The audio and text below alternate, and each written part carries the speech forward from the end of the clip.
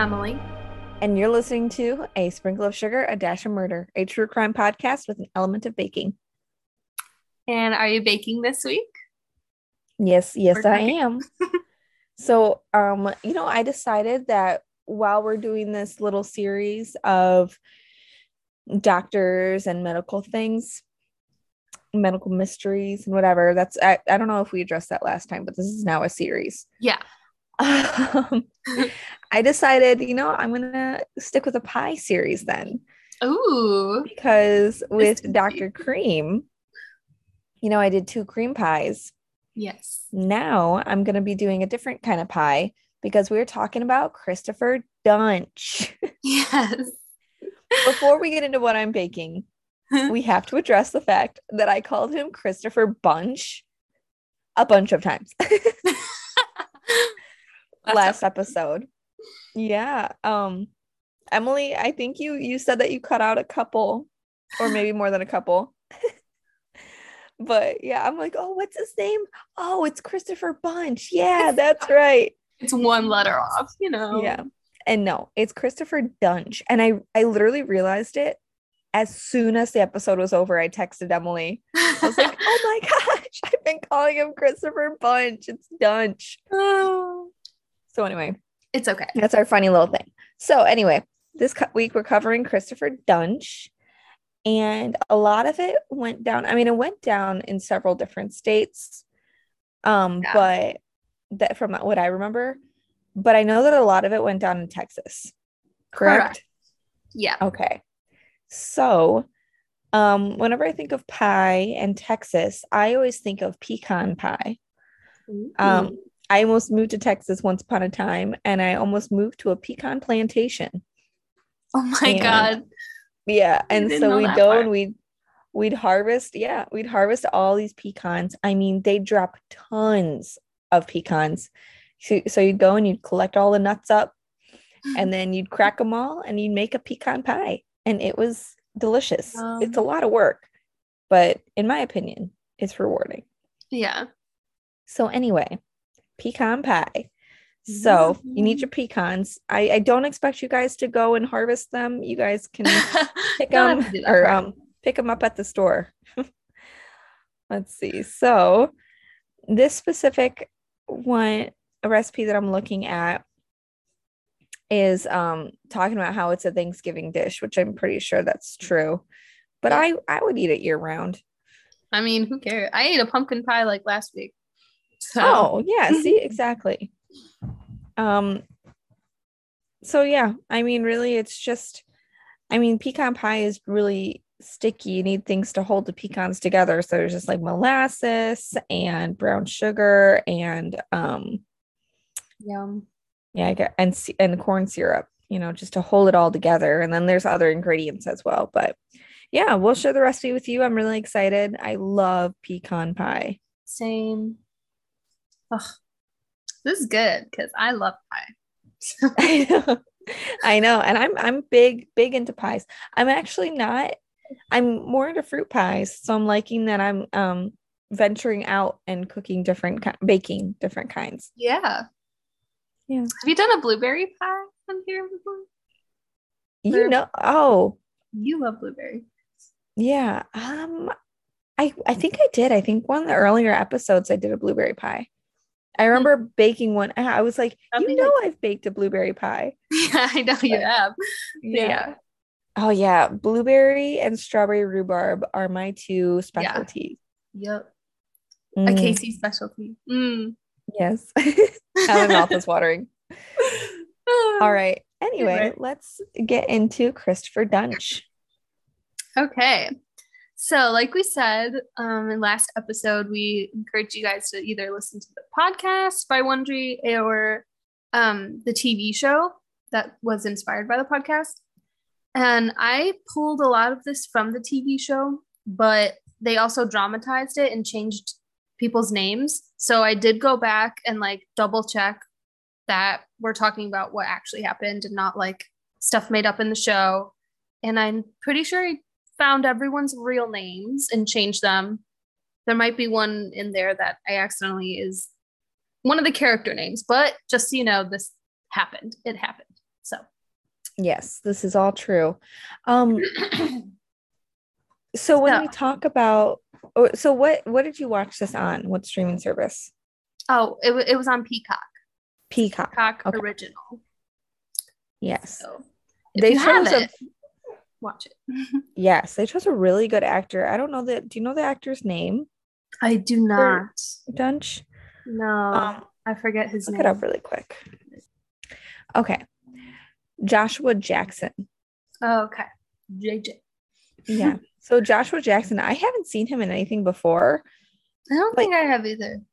He really, to me, fit that role really well. Like, I don't know. I pictured that's exactly kind of the type of character I pictured for him. Yeah. Like, he looked really put together. And as the series went on, didn't they like the actor, like, I mean, obviously it's probably like a suit, but didn't he gain weight? Like, yeah, as the like series they went obviously on? had like prosthetics and like a fat suit on him or something. Because he did. It was really interesting though.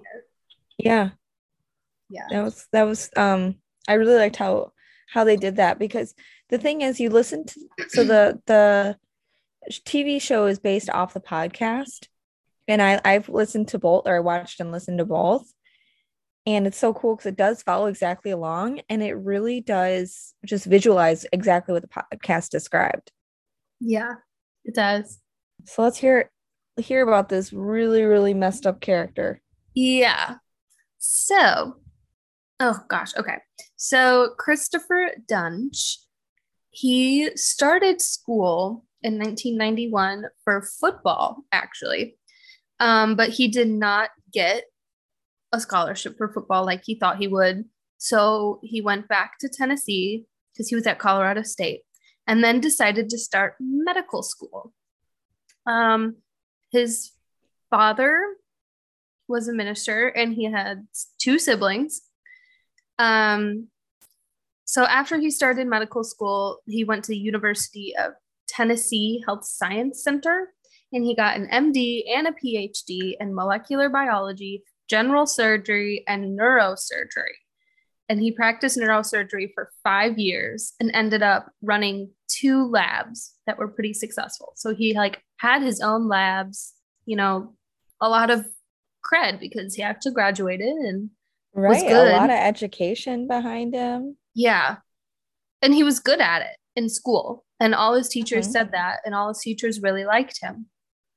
And in 2009, he attempted a startup that he called Discgenics to create new stem cells. And he did a lot of research and study on like cancer and trying to like end cancer. And he also, Discgenics was about growing new spinal discs to help eliminate surgery.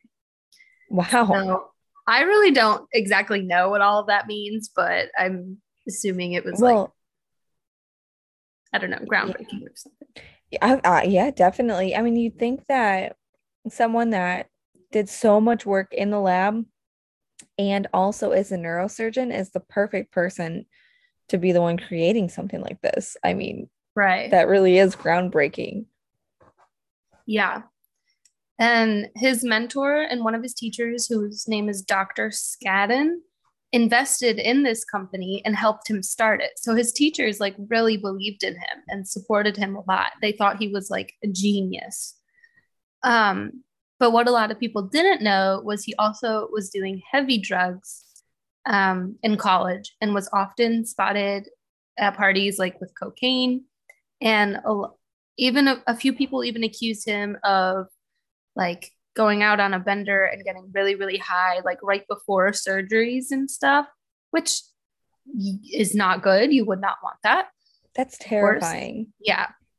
And this drug use eventually led his investors of Discgenics to edge him out of the company, and they eventually sued him for basically like neglecting his duties and putting the company at risk. So even though he like started it, he got edged out of the company for his drug use eventually. Good.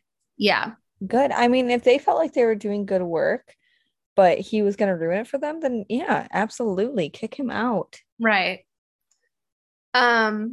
unfortunately, that would be one of the only consequences he faced for a really long time after that, as we'll see. So his first job as a practicing physician was at the Minimally Invasive Spine Institute, which is in a Dallas suburb called Plano. It's funny because we have a Plano, Illinois. So, yeah. And I've been there, but yeah. Plano, Texas, which is more famous.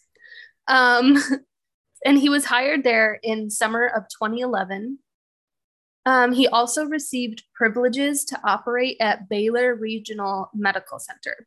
So before all of this, I had no idea what privileges for a doctor was. Like I had never heard of that before. So I'm going to try it. Maybe you can explain what privileges are because I still like you get allowed to do a surgery at a hospital. And I guess you can, it's not like you work for one hospital, you get privileges at multiple hospitals and that means you can perform a surgery there, right? Right. So it's not like you're on staff there. You kind of seek out your own cases and your own patients. They come to you, but you are able to then use their facilities and their staff to perform the surgeries that like you have arranged and scheduled and all that. So yeah, you aren't I guess you don't necessarily like work there, but you have privileges there as far as like because he has his own practice outside of it, as far as I understand from it all. Right. So that was confusing for me when I was first doing this, but then I was like, okay, wait, I think that's what it means. Yeah, that's funny. It makes sense in my head, but then when I try to explain it, I get how it's confusing because it's like, well, because you can have privileges at a lot of different hospitals as a doctor. Right. So yeah, like I said, I had no idea that was a thing. I thought you were just like employed at one hospital and then you stayed there until you wanted to leave. But I guess that's not the case. Actually, no. Yeah, a lot of the doctors, even at my hospital, it's not just surgeons. They travel to all hospitals around in the area, or multiple doctors. Like for example, OBs.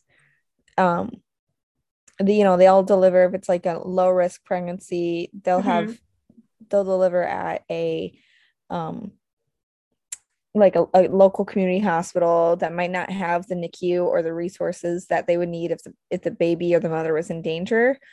But if it's a high risk pregnancy, then they'll send them to another nearby hospital where they also have privileges, so they can still go there to have you deliver your baby because they have more resources.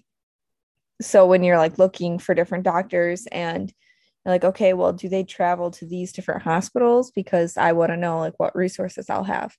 Yeah. Yeah. So that's how it works.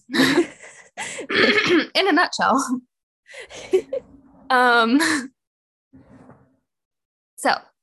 At Baylor, Duntsch meets Dr. Randall Kirby, who becomes influential in trying to take him down later. But this is where they first meet. And Kirby recalls that one weekend in September 2011, Duntsch was supposed to be taking care of a patient and went to Las Vegas instead. And one of the other doctors was notified that the patient wasn't getting rounded on, like not being checked up on. And when they found out, they dismissed Dr. Duntsch at that time for, basically abandoning a patient when you're supposed to. It just came out of surgery. You're supposed to be still around. Like, it's not like surgery's over. Bye-bye, And Dr. Kirby also said that he had many disturbing conversations with Duntsch where he would talk about like bragging that he was the best there ever was, that every single doctor in Dallas was completely incompetent and he was there to fix the town. Basically, he thinks he's like practically God, in the medical community. Okay. Anyone starts talking like that about anything, red flag. Right. Honestly, the cockier someone is, the more of a bullshitter they are. is what I've kind of experienced. Exactly. You know, Kirby becomes like instrumental throughout this whole I don't know, case, I guess. But he sounds like such a character. Like the quotes that he says, and then the actor that plays him. Yeah. He's really amusing, and he's just got like such a sarcastic sense of humor. Yeah. He's really depicted as like this really funny, like smart ass kind of guy. And I really hope that's what he is in real life too. Well, right. Cool. I think he is. I think because he said these things in real life. Yeah. Yeah. A lot of the direct quotes from him are just kind of funny. Just take no crap. Yeah. Yeah. I like it. He's a great guy. Yeah. So that incident where he went to Vegas got him dismissed from the Minimally Invasive Spine Institute. And that's when he officially started in July 2011 at Baylor. So he was now, like, he had already been there before, but now like all of his attention was on Baylor since he left the other place. And isn't that nuts?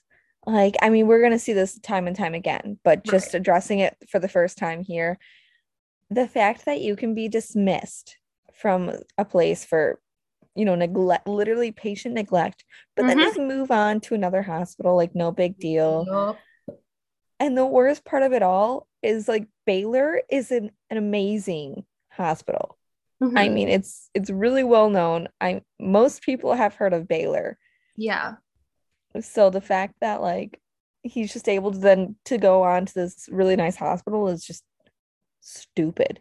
Yeah. And I think the fact that, you know, you use the term neurosurgeon because that's not something that you can attain easily. No. And that's kind of I would argue, well, I don't know any of it, I guess. All of it's difficult to me. Right. But one of the most difficult ones. Right. Specialties. I mean, come on. Surgery in general, like, I can't imagine. But yeah, especially like sensitive part of your body, like, oh God, whatever. Yeah, so delicate. Yeah. So Kenneth Fennell was Duntsch's first surgery at Baylor Plano. And he operated on the wrong vertebra on Kenneth, but was allowed to continue. So some of the nurses, they kind of suspected it was not correct because you can obviously tell, like, okay, we're going to work on this specific vertebra. And then he starts working on a completely different one. But he's not stopped because he's in charge, you know? Yeah, he's the surgeon. Yeah. And the thing is, I mean, can't you tell which one is damaged? Right. I don't necessarily know what a spine looks like. I mean, yes, I do. But like, I would just assume that if there's a bulging disc or whatever it is, you'd be able to see that. Right. Yeah. And this is one of the first times, we'll see this multiple times, many times, where before the surgery, he lays out his plan exactly of what he is going to do. And everything he's saying is correct. Like, we're going to work on this vertebra. We're going to use these instruments. This is what's going to happen in this method. And all of that was correct. And then he just didn't do any of it during the surgery. So it's like he knows what to do and didn't do it. And we'll see that again and again. See, and that's what tells you that, like, there's something more going on here than just a doctor that doesn't know what he's doing. Right. Yeah. So at this time, so we'll come back to Kenneth and like what happened to him. But at this time, he also has been seeing a young woman named Wendy Young, and she becomes pregnant in around August 2011. And in the show, they really they have like one kid in the show, but in real life, they had 2 sons together. Oh, okay. And they were together for a really long time. The show kind of doesn't show them together for that long, but they were. So that's one of the differences. Their second child was born in 2014. So they were together for at least a couple of years, you know? Yeah. But also, Dr. Kim Morgan starts working for Duntsch, and he starts having an affair with Dr. Kim. And that also went on for like a long time. There was an overlap between those 2 relationships, but that's what's going on in his personal life too. Not great in his professional or personal life because of bad choices. Scumbag. Yeah. He also hires his best friend, Jerry Summers, to be his executive director of marketing. And they knew each other from, I think it was high school or college. They played football together. So they've known each other a long time. Mm-hmm. And now Jerry works for him. And in February of 2012, Duntsch does surgery on his best friend, Jerry, because Jerry was having neck pain. And during the operation, he was rendered I'm going to say this wrong because I always trip up. Quadriplegic? Yep. Okay. Yeah, okay. you said it correctly. So and on the report, the anesthesiologist for the surgery recalled that Jerry lost almost 1,200 milliliters of blood, which is more than a fifth of his blood volume, and almost 24 times the typical amount of blood loss that was supposed to be happening in a spinal fusion. So right. That's a ton of, that's so bad, clearly, obviously. That's horrible. I mean, procedures like that, you are not supposed to lose like hardly any blood. Yeah. It was, it was supposed to be a pretty straightforward surgery. Like everyone said, it wasn't that complicated of a surgery for a competent doctor, Mm-hmm. And somehow now he's paralyzed, severely paralyzed. And everyone expected Jerry to go through, a revision surgery, but Duntsch refused to do it. So his own best friend, who he's just ruined his best friend's life, and now he's refusing to do a revision surgery as well. Okay. Why? I don't know. Because he claims his surgery was perfect. He says, I did absolutely nothing wrong. He claims it was an incorrect dosage of anesthesia, which caused all of these problems. It was the anesthesiologist's fault. So I am not doing anything. Are you kidding me? Yeah, shifts all the blame to someone else when full well I'm not a medical person at all, but I really don't see how anesthesia could make you a quadriplegic. Could that really happen? I don't know, but when you look at just the facts of I believe that there are just anesthesia can actually give you horrible side effects. Mm-hmm. But the thing is, you're already dealing with the spine. I think it's safe to assume that the surgeon probably did something over anesthesia. Right. But the thing is, yeah, you'd think. But then the thing is, for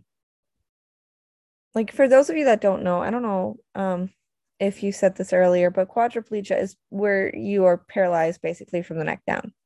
Oh, yeah. Sorry. So I mean, that's just, this guy went from walking, talking to now, I mean, he's still talking. Yeah. But that's pretty much all he can do. He can't move his arms or anything. Yeah. And he just did that to his best friend. And then it shows no remorse because it's not his, he claims it's not his fault. Yeah. If that were me, I would be doing everything I possibly can to figure out what happened, even if I truly did not believe that I did it. Right. Yeah. You'd think you would want to do right by your best friend and be like, oh my God, how can I fix this? What can I do? What can be done? But no, he even goes so far to say he's not Jerry's doctor anymore. He's like, I did the surgery. He's not my patient anymore. See ya. And does not even That's visit just him. wrong. Your best friend. He does not even visit him in the hospital, like as a friend either.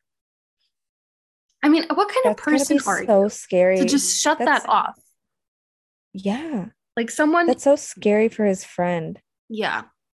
I can't imagine that. So Jerry starts telling other doctors and nurses that he and Duntsch did cocaine the night before his surgery. So that pricked up some ears, and his privileges at Baylor got suspended, and he had to go see a psychologist and take a drug test. But the psychologist cleared him, and he passed the drug test. So he was free to go back to work.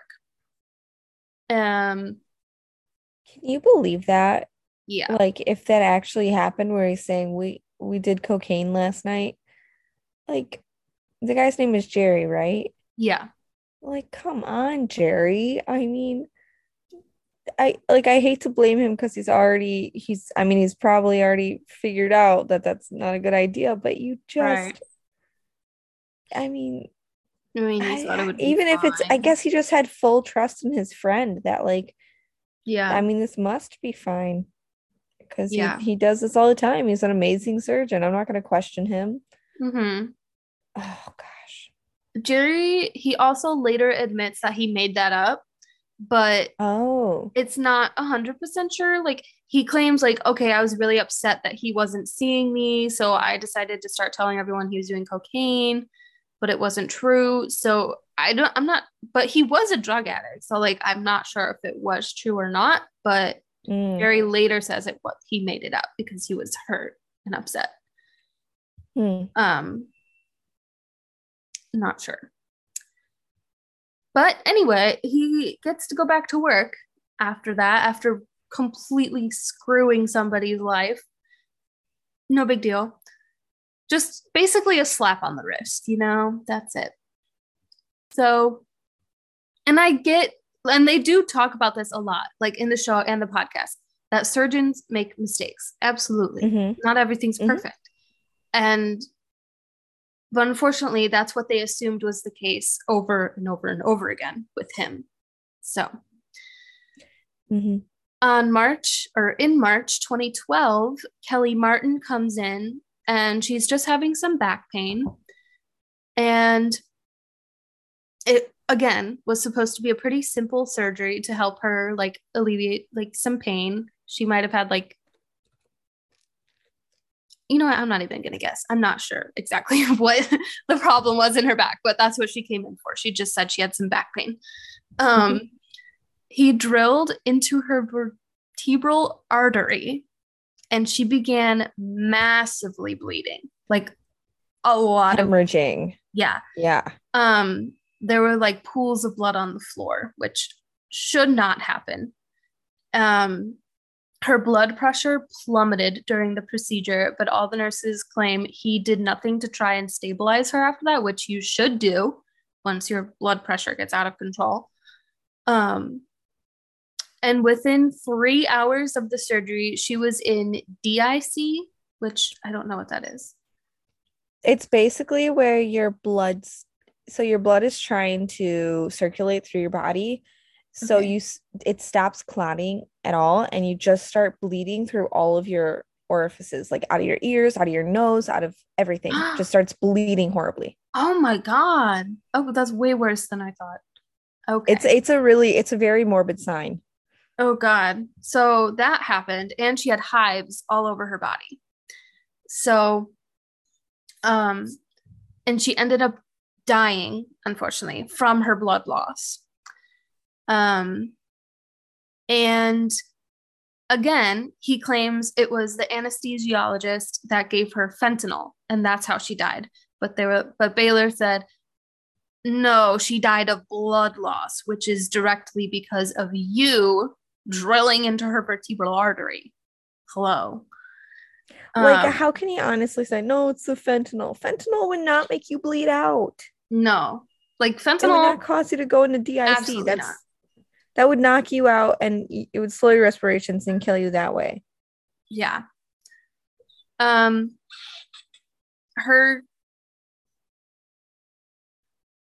Okay, sorry.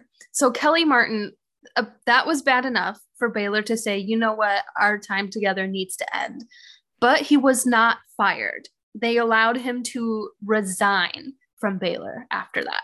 So basically, they were like, okay, you cannot perform any more surgeries here. You need to go, but we'll let you quit because we don't want to like ruin your career.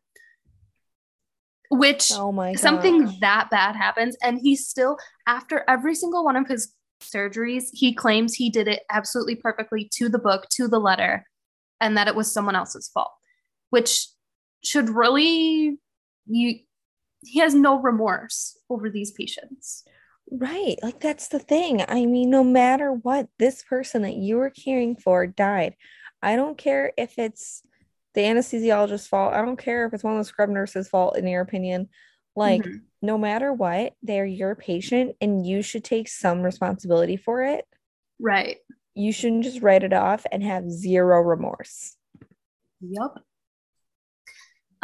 So after he leaves Baylor, Dr. Kim Morgan, who he was having the affair with, it's at that point she starts suspecting something is really wrong with him, and she walks out of his practice, quits, and files a restraining order against him because she was really good friends with Jerry too. Like, they were all friends, and she just couldn't believe the way he treated his friend, and then the way he just didn't care about Kelly Martin dying, and she got out of it. So, as you should. Yeah. So after Baylor, he starts a job at Dallas Medical Center on July 25th, 2012. And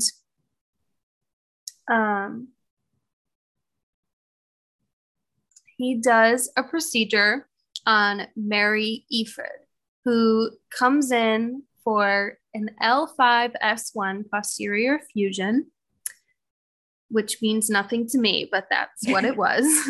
Back surgery. On her back, yeah. And she woke up from the surgery afterwards feeling intense pain, like worse than before her surgery. And she had very limited mobility, which she also did not have before her surgery. So in every way, nothing is fixed. Things are way worse. And 3 days later, she is in revision surgery with Dr. Henderson, who he finds that her whole midline structure was severed from the underlying spine, which means her nerves were not protected at all. And bone fragments were piercing her nerves because it was just all like, it was so bad that Dr. Henderson said her bone looked like putty. Like it was mashed and like just destroyed. And she was leaking spinal fluid. And it keeps going. A nerve root had been amputated. Absolutely should not have been. So, of course, that was causing excruciating pain. Several screws were nowhere near where they were supposed to have been put, and another screw was lodged in a nerve root. So, are you kidding me? Yeah. Another screw was in her spinal canal, and another one skewered her nerves that controlled her bladder and her leg. So she lost mobility on the left side.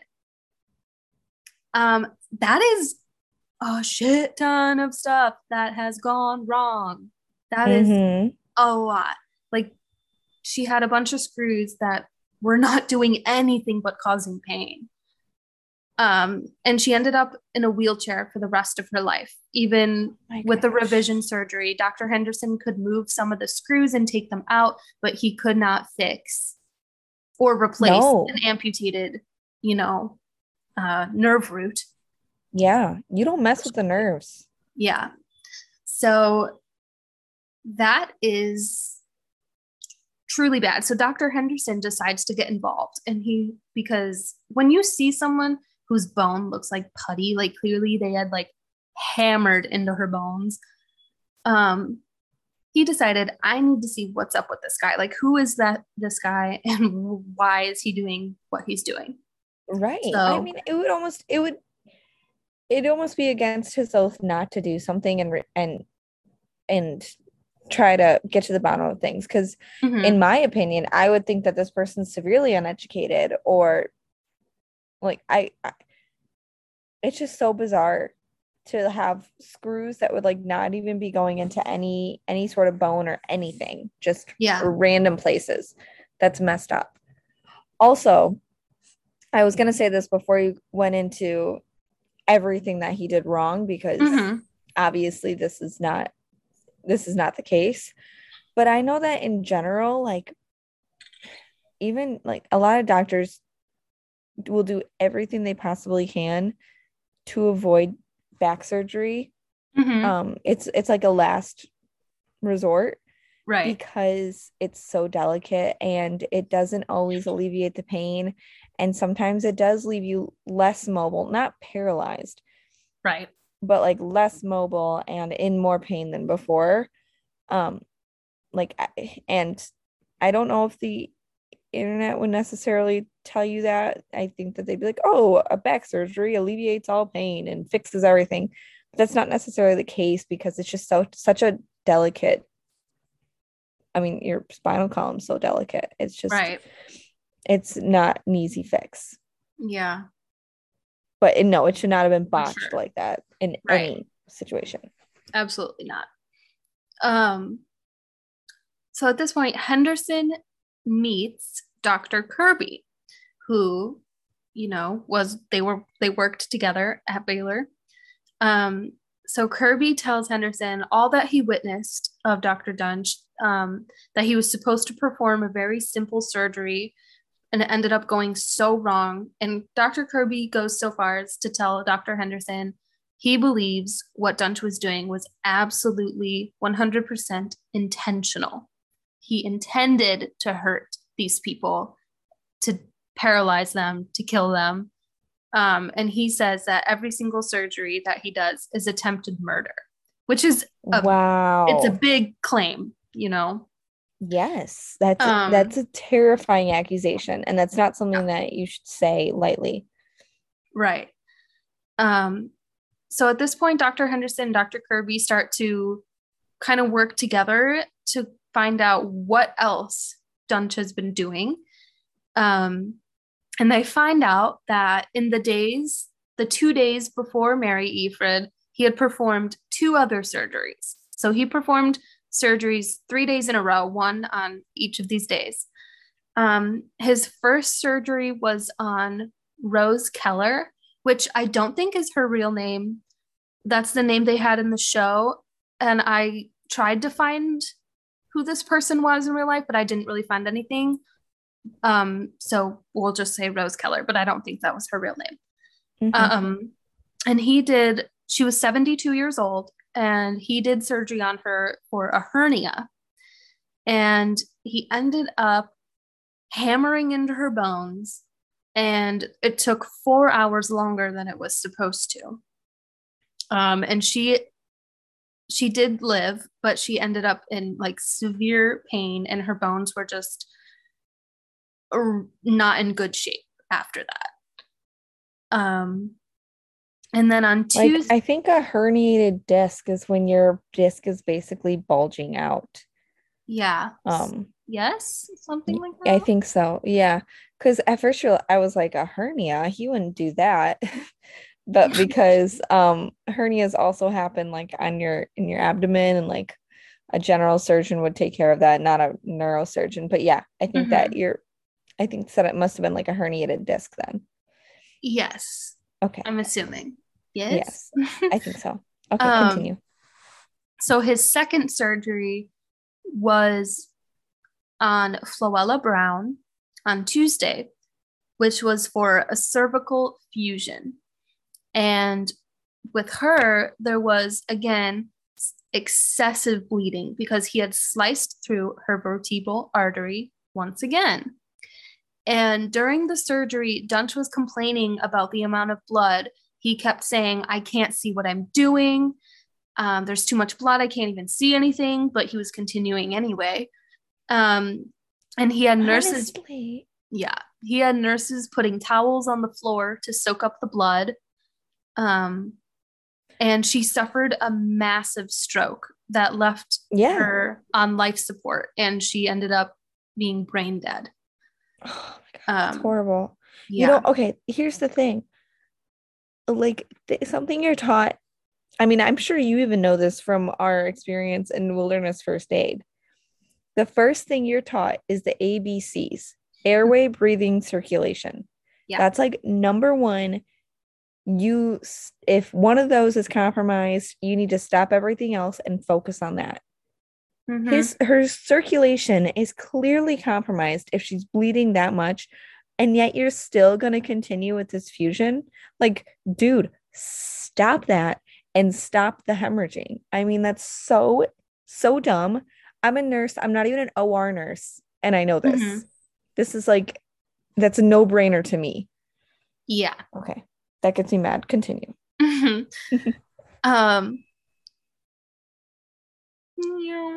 So on Saturday of that week, Dr. Henderson and Dr. Kirby look into Dr. Duntsch, and they call Dr. Scadden, who was his mentor.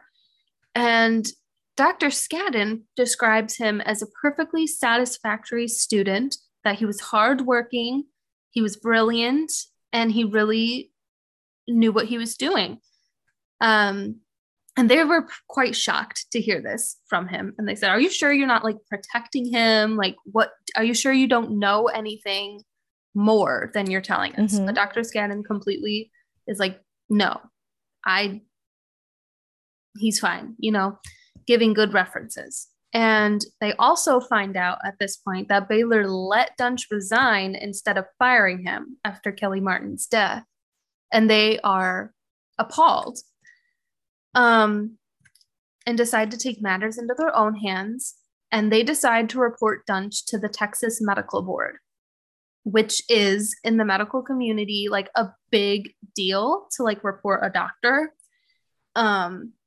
It's not something that's really done, as we can probably tell, because no, Baylor didn't do it or anything.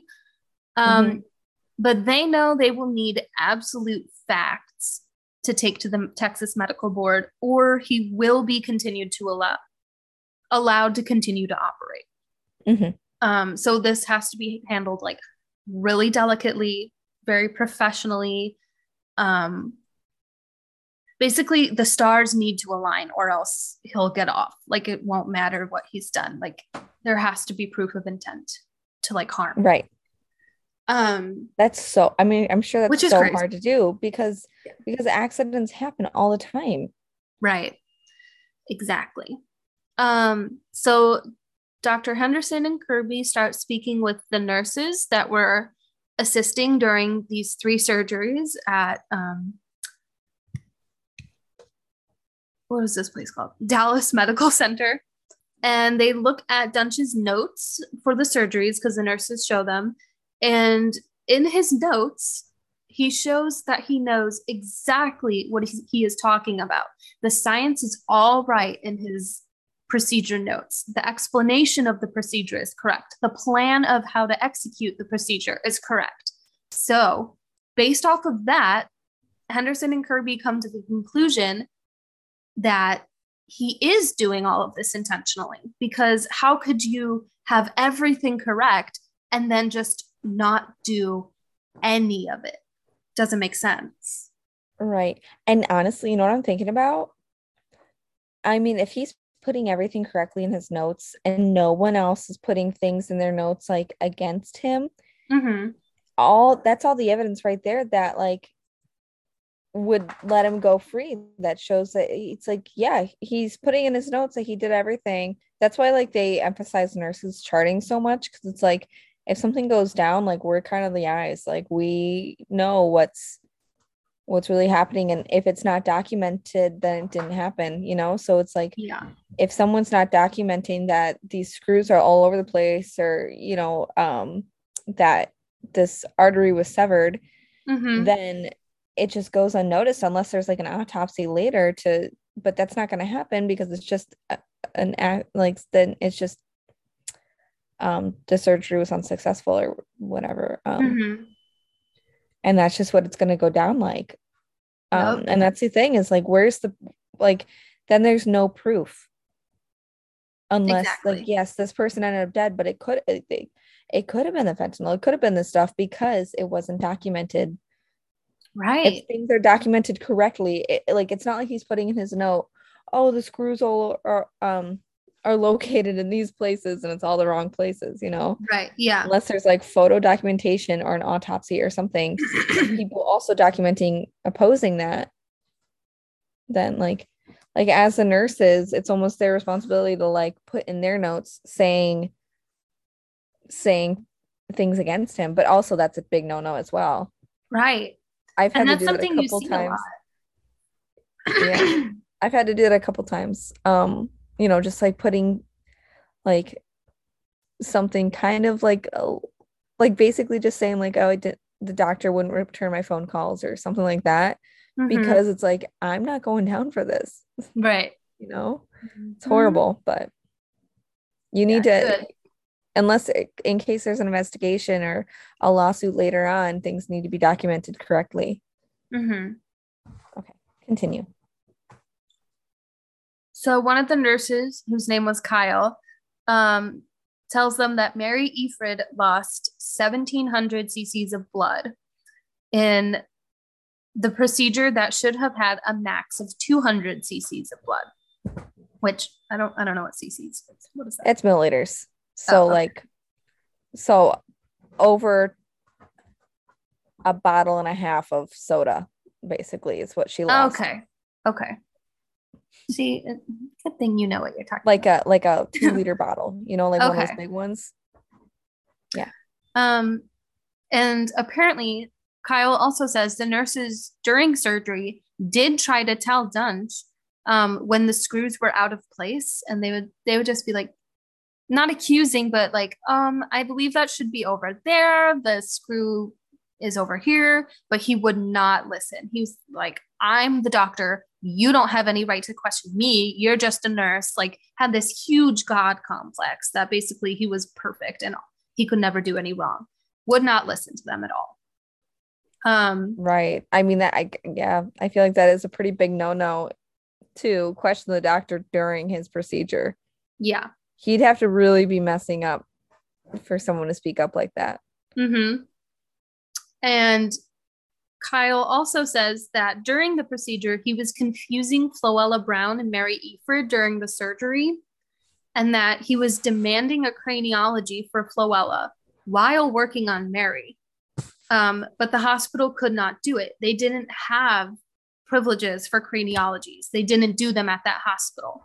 But he continued craniotomy. To fight. What? A craniotomy. Oh, what did I say? Craniology. Oh, that'd be the study of one. Yeah, as if it's a profession. Oh, I was like, wait, a what? Okay, craniotomy. Yes, I know what I'm sorry. Yes. But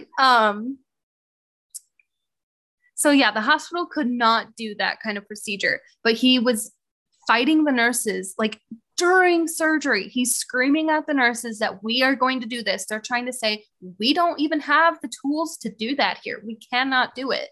And so he wouldn't listen to the nurses. So Kyle went to go get another doctor to be like, I know this is super abnormal, but he will not calm down. I need you to go into the operating room and tell him we can't do this. And he's talking about this procedure for someone he's not even currently operating on. He's talking about someone else. It's like, this is just no all around. A disaster. And so that doctor had to go into the operating room and start yelling at him. Like, we cannot do, what is it called? A craniotomy. That. Because it just doesn't happen here. And she doesn't even need one. It's just ridiculous. So it just turned into this huge scene during the surgery. So it's another reason why she probably, I mean, she was, I feel she was always going to end up like that because he wanted her to. Yeah. But, you know, not a good thing at all. I don't imagine if you were being operated on and then you later find out that your doctor was literally yelling and in an argument with another doctor, not even about you, during your surgery. Exactly. All of your attention should be on your patient. Mm-hmm. There should not be any outside conversation. There should not be anything else besides, I would want my surgeon to focus on me. 100%. Mm-hmm. Yep. So even with all this information, Texas Medical Board decided it was more of an issue that Duntsch's circulating nurse was non-compliant with him, and that the x-ray tech was being mouthy, and that the other doctor interrupted the surgery. So they were like, well, you have X, Y, and Z why he messed up, because the nurse was non-compliant, the x-ray tech, blah, blah, blah. Everyone else was wrong. That's what Texas Medical Board said about it. Wonderful. Blaming everyone else. Right. So the Texas Medical Board decided to take away his privileges, to request special surgeries, but they did not suspend his license because they did not want to have a lawsuit. Basically, a hospital will do anything to not get a lawsuit to protect themselves. Mm-hmm. Because I guess when you take a doctor's privileges away, the doctor can still sue the hospital and be like, this is the amount of money I should be getting from having my privileges, so you have to pay me that amount even though I'm not working. So, and the hospital doesn't want to do that. I cannot believe that. So yeah, they once again. This is disgusting. Yeah, it's not great.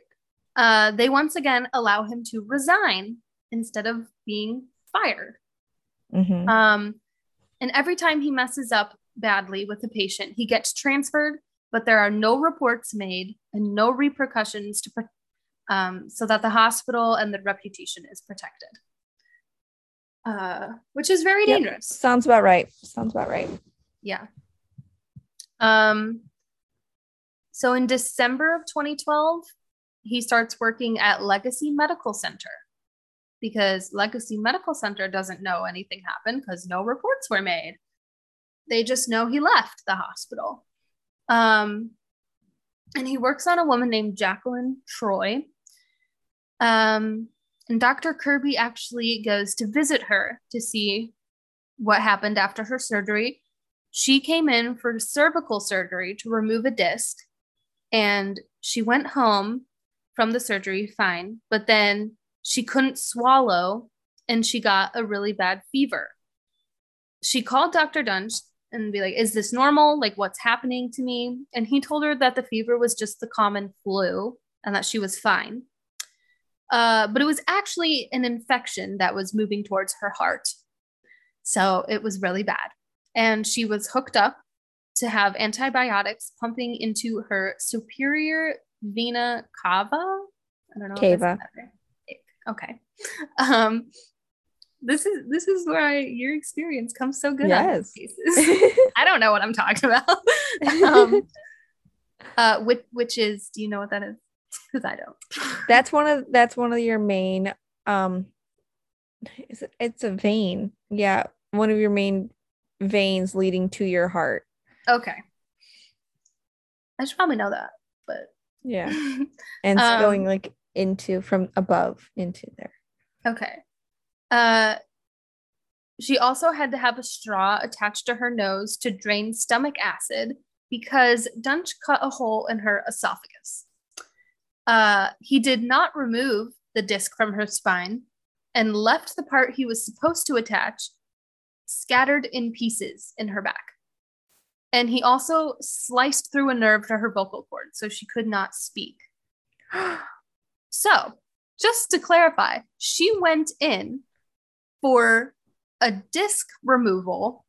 He did not leave, or he left that disc in and instead cut into her vocal cord and her esophagus. Nowhere near the back. That It's a completely different surgery. And not even a surgery because he didn't do anything but damage her. He didn't fix anything. And I don't understand, how can you defend the fact that right, the fact that like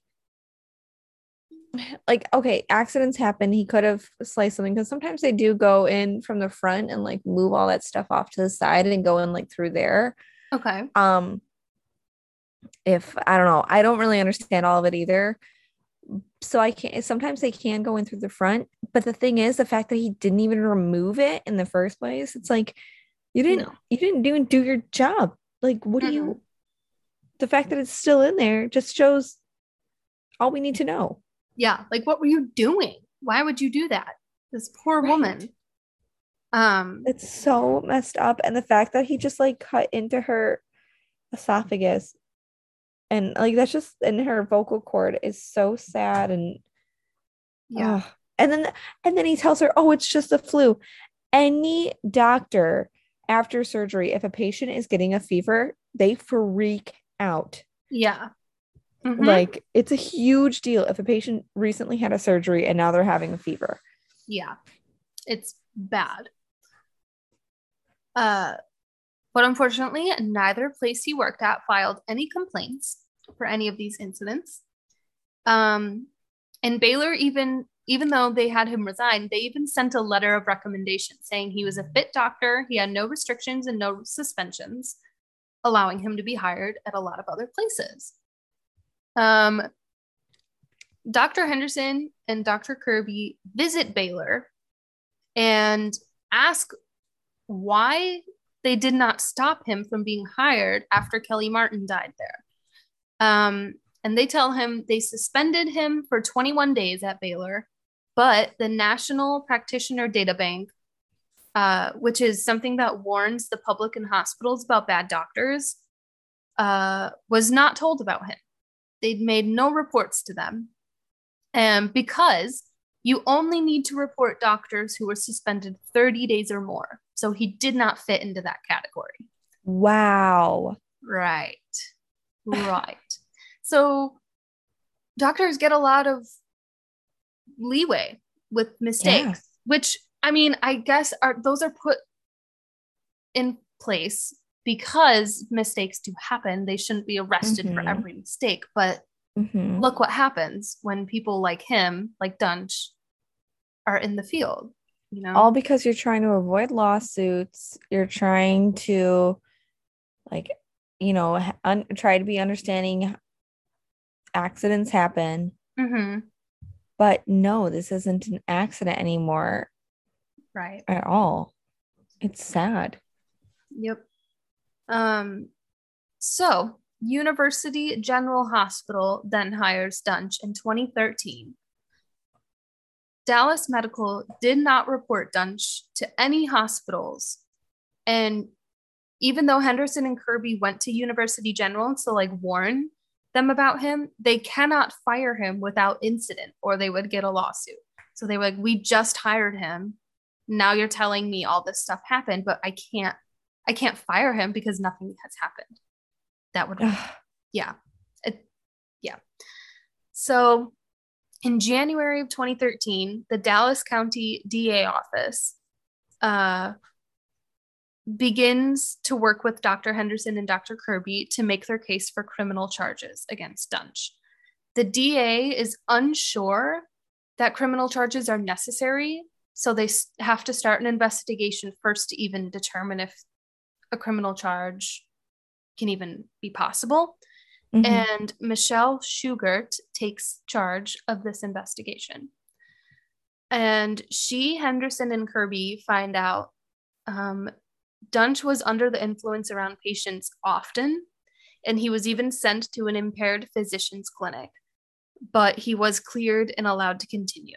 So it happened more than once where he was cleared of these drug charges. I'm wondering, like, how, besides the case that Henderson was brought in on or the case that Kirby witnessed, I wonder how they got all this information prior to it, because the fact that this is HIPAA. these are HIPAA violations. Honestly, they shouldn't even be allowed to have this access to any of this information. So I'm sorry, Kirby and Henderson, but I hope you didn't violate HIPAA in the process of trying to investigate this guy on your own. I think they do talk about that in the show, but I don't remember exactly what they said about it. But yeah. Because they honestly can't get any information because you're not allowed in those charts. Mm-hmm. I mean, you can't, like, you can look up someone, but you can also get in a lot of trouble. Right. So if they brought it to the medical board and they're like, hey, he did XYZ, they'd be like, why do you know about that? Right. You shouldn't know anything about that.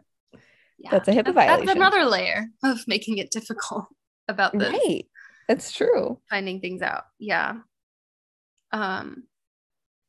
So Duntsch operates on Jeff Guildwell, and Dr. Kirby follows up on Jeff Guildwell to like treat him, and finds a sponge left in his back that was causing an infection.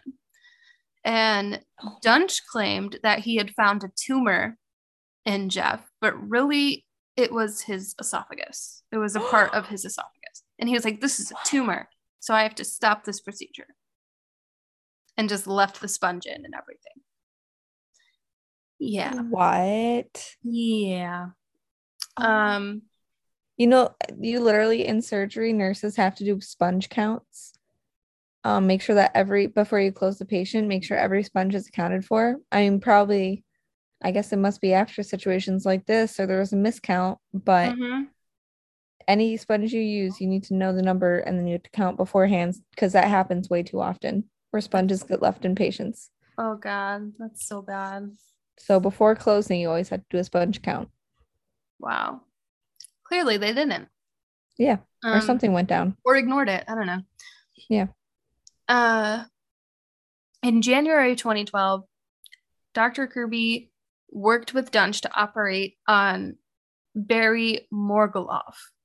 And Kirby protested the tools that Duntsch used and tried to tell him he was off midline, but Duntsch was ignoring him. And then Dr. Kirby was called away during the operation. So Duntsch was left to do whatever he wanted for the rest of it.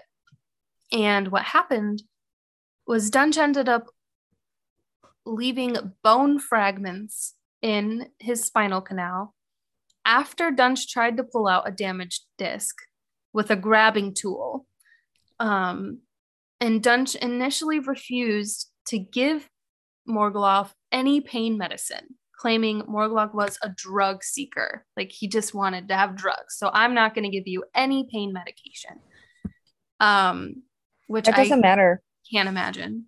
It doesn't matter if you're a drug seeker. Pain is subjective. That's not, doctors still have, that's the unfortunate thing too, is when we do have patients that we know are just like drug seekers, pain is subjective. So you have to believe them. If they're telling you they're in pain, then they're in pain.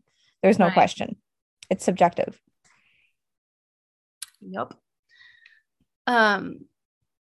He ended up losing most of the function on his left side and required a wheelchair.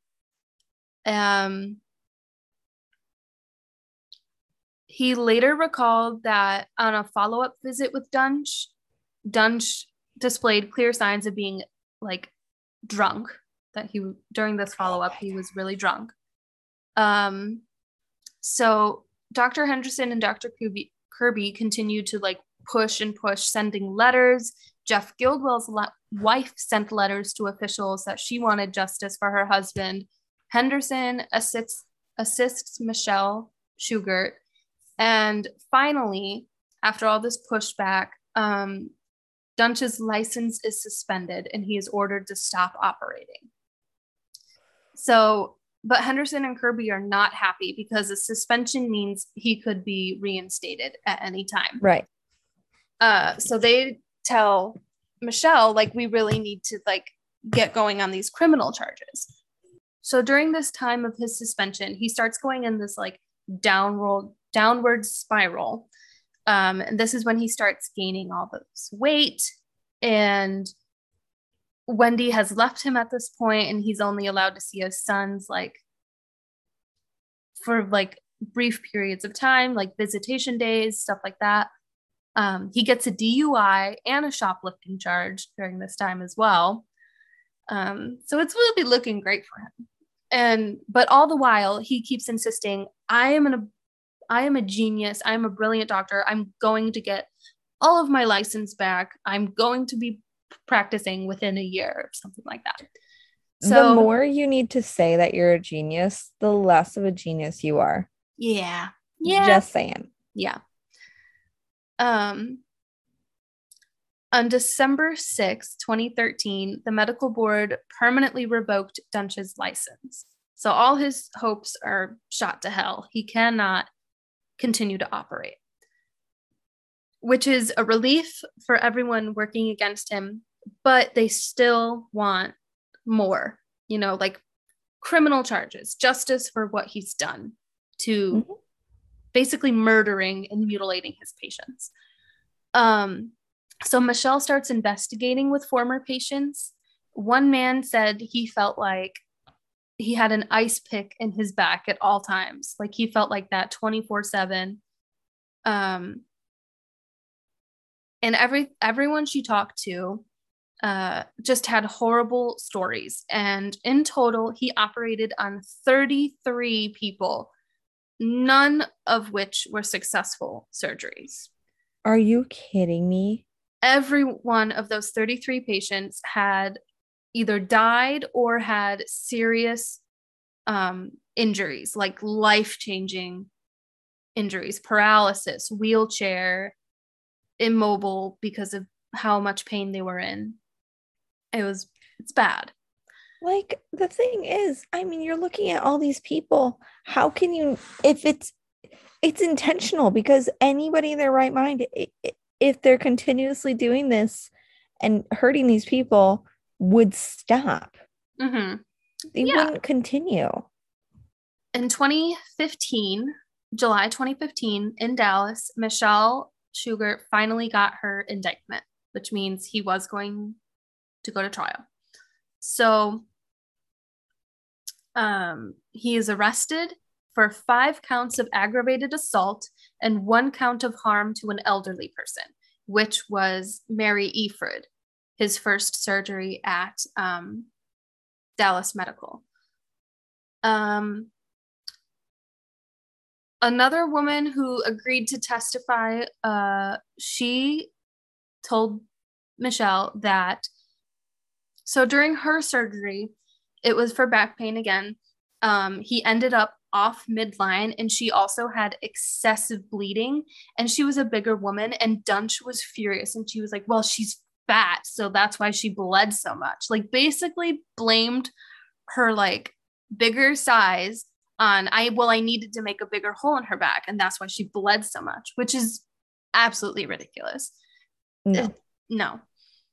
So there were a lot of people who were willing to testify, and lots of patients agreed to come and tell their stories for the court. So on July 2015, at the Frank Crowley Courthouse, they begin his trial. Christopher was attempting to get his medical license in Colorado at the time. So Michelle wanted to shut that down. She said, no, you cannot get any more medical license. It was revoked from Texas. It's revoked everywhere. Good. Like, what the heck? Yeah. I'm just going to go to a different state. Yeah, like that'll fix all my problems. She asks for his training records from his school.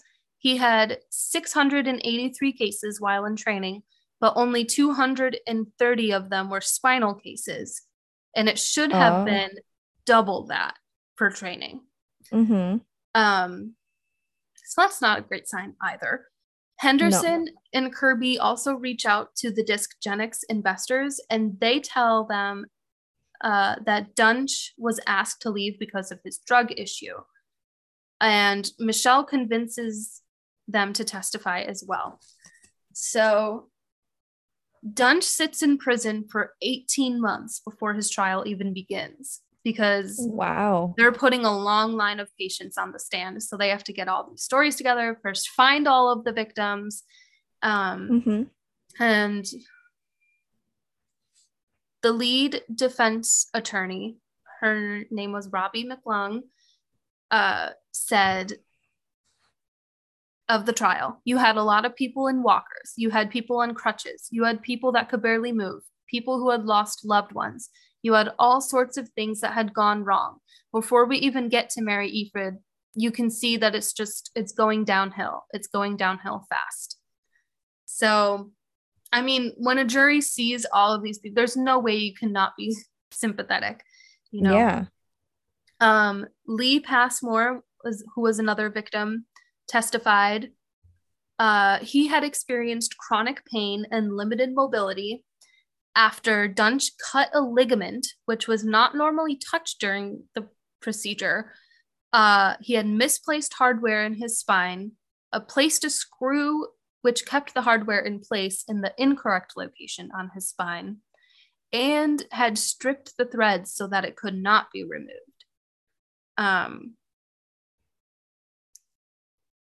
It would cause him to bleed out if it was removed. So, like, it had to stay there, causing him pain. Oh my gosh. Yeah.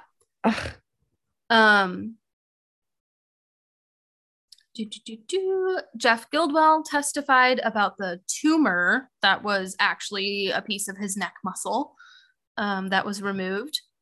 And Kenneth Fennell, who was the very first patient Duntsch operated on at Baylor Plano, was left with chronic pain for the rest of his life after Duntsch operated on the wrong part of his back. And Fennell later had a second operation, but was left significantly paralyzed in his legs.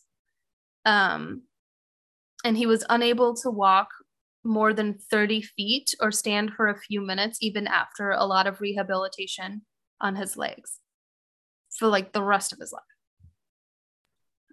These poor people. Oh my God. Yeah. It's so sad. Another patient, Jeff Cheney, had a damaged spinal cord, leaving him without feeling on the right side of his body. Another patient, Philip Mayfield, also had a damaged spinal cord because he had drilled right into it and left him partially paralyzed from the neck down. And he, even after rehabilitation, he continues to experience paralysis on the right side of his body and in his left arm. And he ended up dying February 2021 of COVID. And his wife claims he was vulnerable to the virus because of complications from Duntsch's surgery. Understandable. So that is a recent update. Wow. That is so a consequence recent. from his surgery. Oh my God. Yep. So people are still dying because of this dude. Mm-hmm. Yep. Another man named Marshall Muse, Duntsch had left surgical hardware floating in between his spine and muscle tissue. And he woke up in so much pain, but Duntsch was like, it's normal. The pain will pass. You're fine. I don't need to do anything else. And then he prescribed Muse so much Percocet. Okay. That the pharmacist refused to fill the prescription. The pharmacist was like, this is dangerous and outlandish. Like, there's no way. Wow. But Muse also, he unfortunately went into an opioid addiction from the medication, and it cost him his job, and his wife left him. And, you know, all these things spiraling about his life because of this surgery. Because it was just floating in his muscle. Like, that's ridiculous. The fact that you just put, like, it's not even on anything. Ugh. So Jerry also testifies, and Dr. Kim also testifies against him. The defense really shifts the blame to his training because there's not much else they can do. They claim that he had the worst training ever, and we have to blame the medical board for not recognizing that he's not prepared or ready to become a surgeon. So basically, you know, like, it was just that he didn't know better. He didn't have the training, and it's on all his teachers for not recognizing that. That's really what the defense was going for. But, you know, that's like the most ridiculous thing, because you look at, okay, yeah, his training might have sucked. That is something else that we need to address. Right. But he continued to do it. He is harming people, and he's continuing to harm people, and he's able to communicate exactly what he should be doing and doing it completely wrong, opposite, whatever. Yeah. I understand if you go and you look at it and you know the words, but you don't know what something looks like. I understand that. But then don't continue. Right. Like, oh my God. Exactly. But Duntsch hates this defense because it makes him look like he's not smart, and he wants everyone to know how much of a genius he is. So he doesn't even agree with his lawyer. He's like, absolutely not. I did nothing wrong. And they do go ahead with that defense anyway, but he really hated it because he wants everyone to think he's amazing and an incredible doctor. I'd be like, this guy is messed up. He's overconfident. Yeah, exactly. Overconfidence is a big thing with him. So in Kim's testimony, she presents an email titled Occam's Razor, and it's really damning. So I'm going to read the email. It's kind of long, but I'll try and make it fast. So it says, Kim, unfortunately, you cannot understand that I am building an empire, and I am so far outside the box that the earth is small and the sun is bright. Anyone close to me thinks that I'm likely something between God, Einstein, and the Antichrist. Because how can I do anything that I want across any disciplinary boundary like it's a playground and never lose? So that's him admitting he knows he's crossing these lines and is going to get away with it, you know? Yeah. Unfortunately, despite the fact that I am winning, it is not happening fast enough. You, my child, are the only one standing between me and the other side. But that's really weird. Why is he referring to his lover as my child? But okay. That's really creepy. He says, I am ready to leave the love and kindness and goodness and patience that I am mixed with everything else that I am and become a cold-blooded killer. The sad fact is, I could go faster, do better, catch more honor and respect by fucking everybody in the brain, emotionally and mentally controlling them in a manner that borders on abuse, taking no prisoners, sending everyone in my way, especially that fucks with me, to hell for the simple fact that I thought they could. What I am being as what I am, one of a kind, a motherfucker stone cold killer. End of letter. He calls himself a killer twice. Yep. He's admitting everything in this email. Okay. I have so many thoughts. So I'll start with number 1. He calls his lover my child. Yeah, disgusting. Have you heard of that like new trend where like they say the ick? Yes. Like where, so now all the Gen Zers are saying, I don't even know if I'm going to use it right, but like when you get the ick from someone, it's like basically your biggest turn off, like, nope, I'm over you, ick. Yeah. I that probably gave her the ick. Yeah, honestly. Probably. Okay, so that's number 1. Number 2, he must have been high as a kite. I mean, come on, like everything he's saying, like he must have been like on LSD, cocaine, absolutely, shrooming. Because that is psychotic. He calls himself God, Einstein, and the Antichrist. Like, hello. It's so yeah. Wait, what? How does that even make sense? How can he be God and the Antichrist? Whatever. I mean, that's completely different. Right. Okay. And that's so grandiose thinking. That's a mental illness in itself. It's just, oh my God, this guy is so messed up. And then he's expected to operate on people I Yeah, she must have been so disturbed by getting that email. I would be. I don't even know. Absolutely. That That would would have been scary. Yeah. Yeah, maybe that's why she initially got the restraining order in the first place. Yeah. Totally scary. I would not want to do with anyone who said anything like that to me, because that is truly bizarre behavior. Scary. Yeah. So Dr. Henderson then testifies and explains to the jury what went wrong, because a jury, they don't know all these medical terms and things. So he gets up there to explain what should have been done and breaks down each of these cases of what should have happened. In Kelly Martin's case, a vascular surgeon should have been called to help fix the bleeding, but he didn't bother to do that. Jerry lost so much blood, and he did remove the disc like he was supposed to with Jerry, but then removed a ton of bone on the left side that he should not have removed.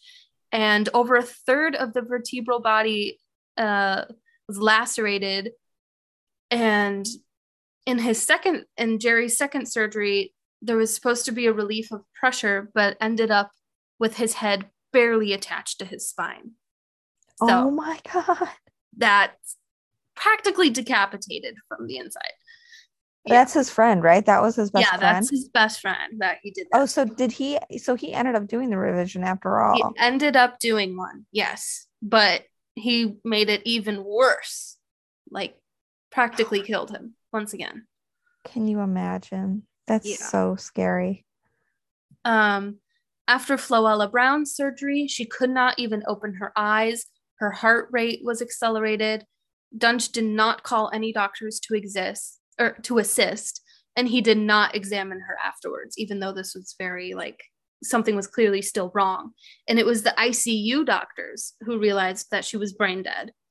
And her family ended up taking her off of life support a few days later. So that's another murder. So sad. Yeah. Right. And the neurosurgeon should be the one that's saying that someone's brain dead. Mm-hmm. Henderson also tells the jury that after attempting to fix Mary Efred, he finds that Duntsch did not even touch the disc he was supposed to remove from her, but removed a large piece of the psoas muscle and then stuffed in an implant for no reason. What the heck? Yeah. So completely unrelated things. Why are you removing muscle? Yeah. How is a disc? How are you mistaking a disc for muscle? I could do that surgery better than him. Yeah. That's the thing. Truly terrible. So on February 20th of 2017, he is found guilty to injury of an elderly person, who is Mary Efred, and was sentenced to life in prison. He will be eligible for parole July 20th, 2045, when he is 74 years old. Good. So Michelle Shugart is a trial chief for Dallas County DA now, and she was the prosecutor, she advises medical professionals on improving safeguards to prevent patient harms. So that was a defining moment in her career, right? Because she had not dealt with anything medical before, right? No. And she had to have extensive, I would almost call it training with Henderson and Kirby. And they were teaching her how to speak on the stand, how to talk to a jury about it, because she had no idea. So right. It really helped. She was a pretty young woman. Yeah. And this is a massive case. This is historical, because doctors do not get criminal charges. Right. Very often, if ever. Really, is this a first? I don't know if it was the first, but it was definitely a landmark trial for medical cases, for sure. Yeah. Dr. Kirby is still performing surgeries, and he is a strong advocate for patient care.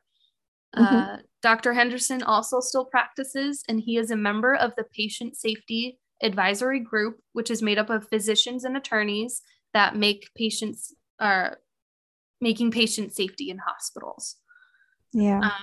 I mean, I'm sure dealing with this and you just have so much, like, this creates so much more passion. Like, yes, okay, you care for your patients, but like when you see that kind of evil and you have to advocate that much, that just solidifies it. You're just like, okay, this is my calling. This is what I'm doing. Yeah. But the show also ended with like some staggering statistics, which really are not great. And I will say, according to public citizen research, I just stuttered that whole research. According to public citizen research, at the end of 2019, 8,600 doctors had 5 or more malpractice payouts, and 3/4 of them were never punished in any way. After cancer and heart disease, medical errors are a leading cause of death in the US. In 2014, Texas Department of Health Services tried to fine Baylor Medical $100,000 for this case for failing to report Duntsch to the medical board. But 1 year later, the department rescinded the fine and claimed it was a confidentiality issue. So they dropped it. And Jerry died in 2021, last year, of an infection due to his surgery. So that is another death years later because of Duntsch, which is really sad. Oh my gosh. He's young. That's so sad. I didn't realize that. Yeah, I didn't know that either until I like did the follow-up like research on it and saw that. So people are still dying from his, and who knows, like down the road more people could die like prematurely because they can't live with that kind of injuries for so long, you know. Yeah. I cannot believe that. That's so sad. Yeah. He's evil.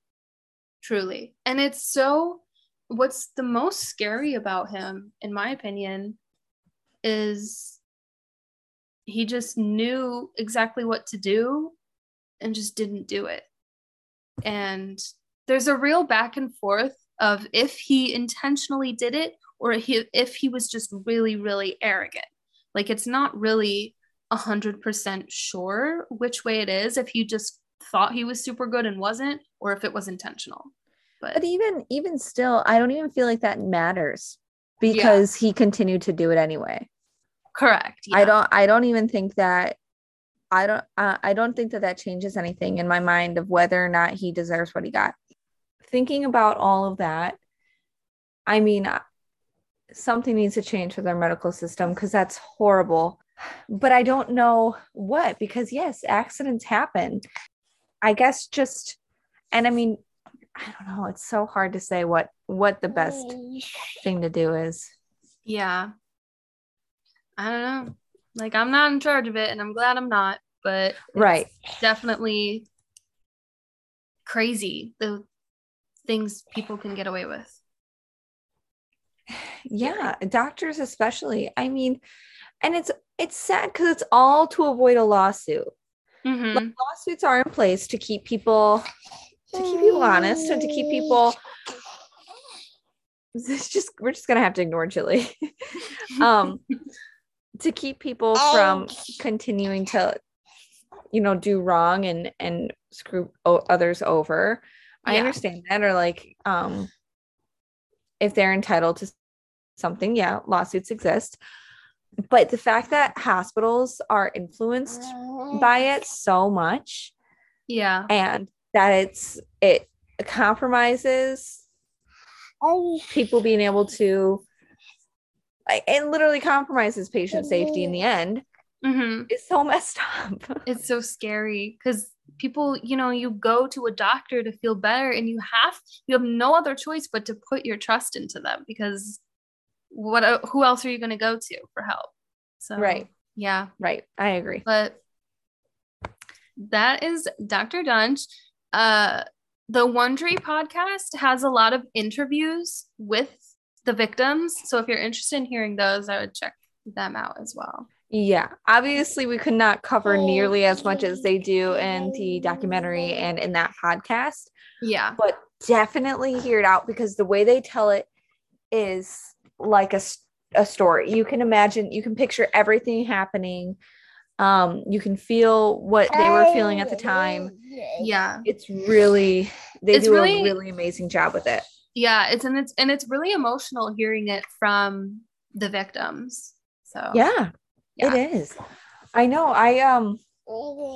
We hear a little bit more about like Jerry's story and a little bit more about Duntsch's background and his personal life. Yeah. It's all so messed up. This guy is such a monster. Monster, honestly. Mm-hmm. And really evil. Yeah, and his poor family that had to go through this, and the fact that he has kids now, and yeah, it's all really sad. But yeah, so thank you for looking all that up, Emily. Yeah. Hi, Jimmy. So anyway, next week I'm gonna be doing it. But I'm doing it.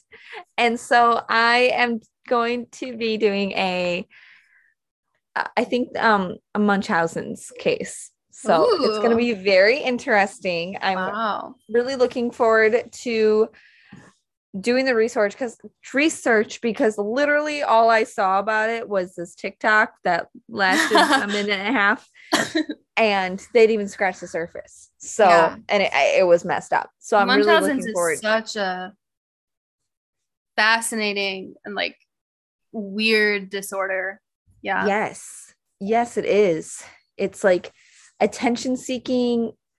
I don't know. It really is interesting. So I'm excited to do the research on it and kind of because the thing is, I know of people and a person in my real life, my personal life, that like displays symptoms similar to Munchausen's, so it's like, oh wow, it's just, I feel like it's more common than we realize. Is that so?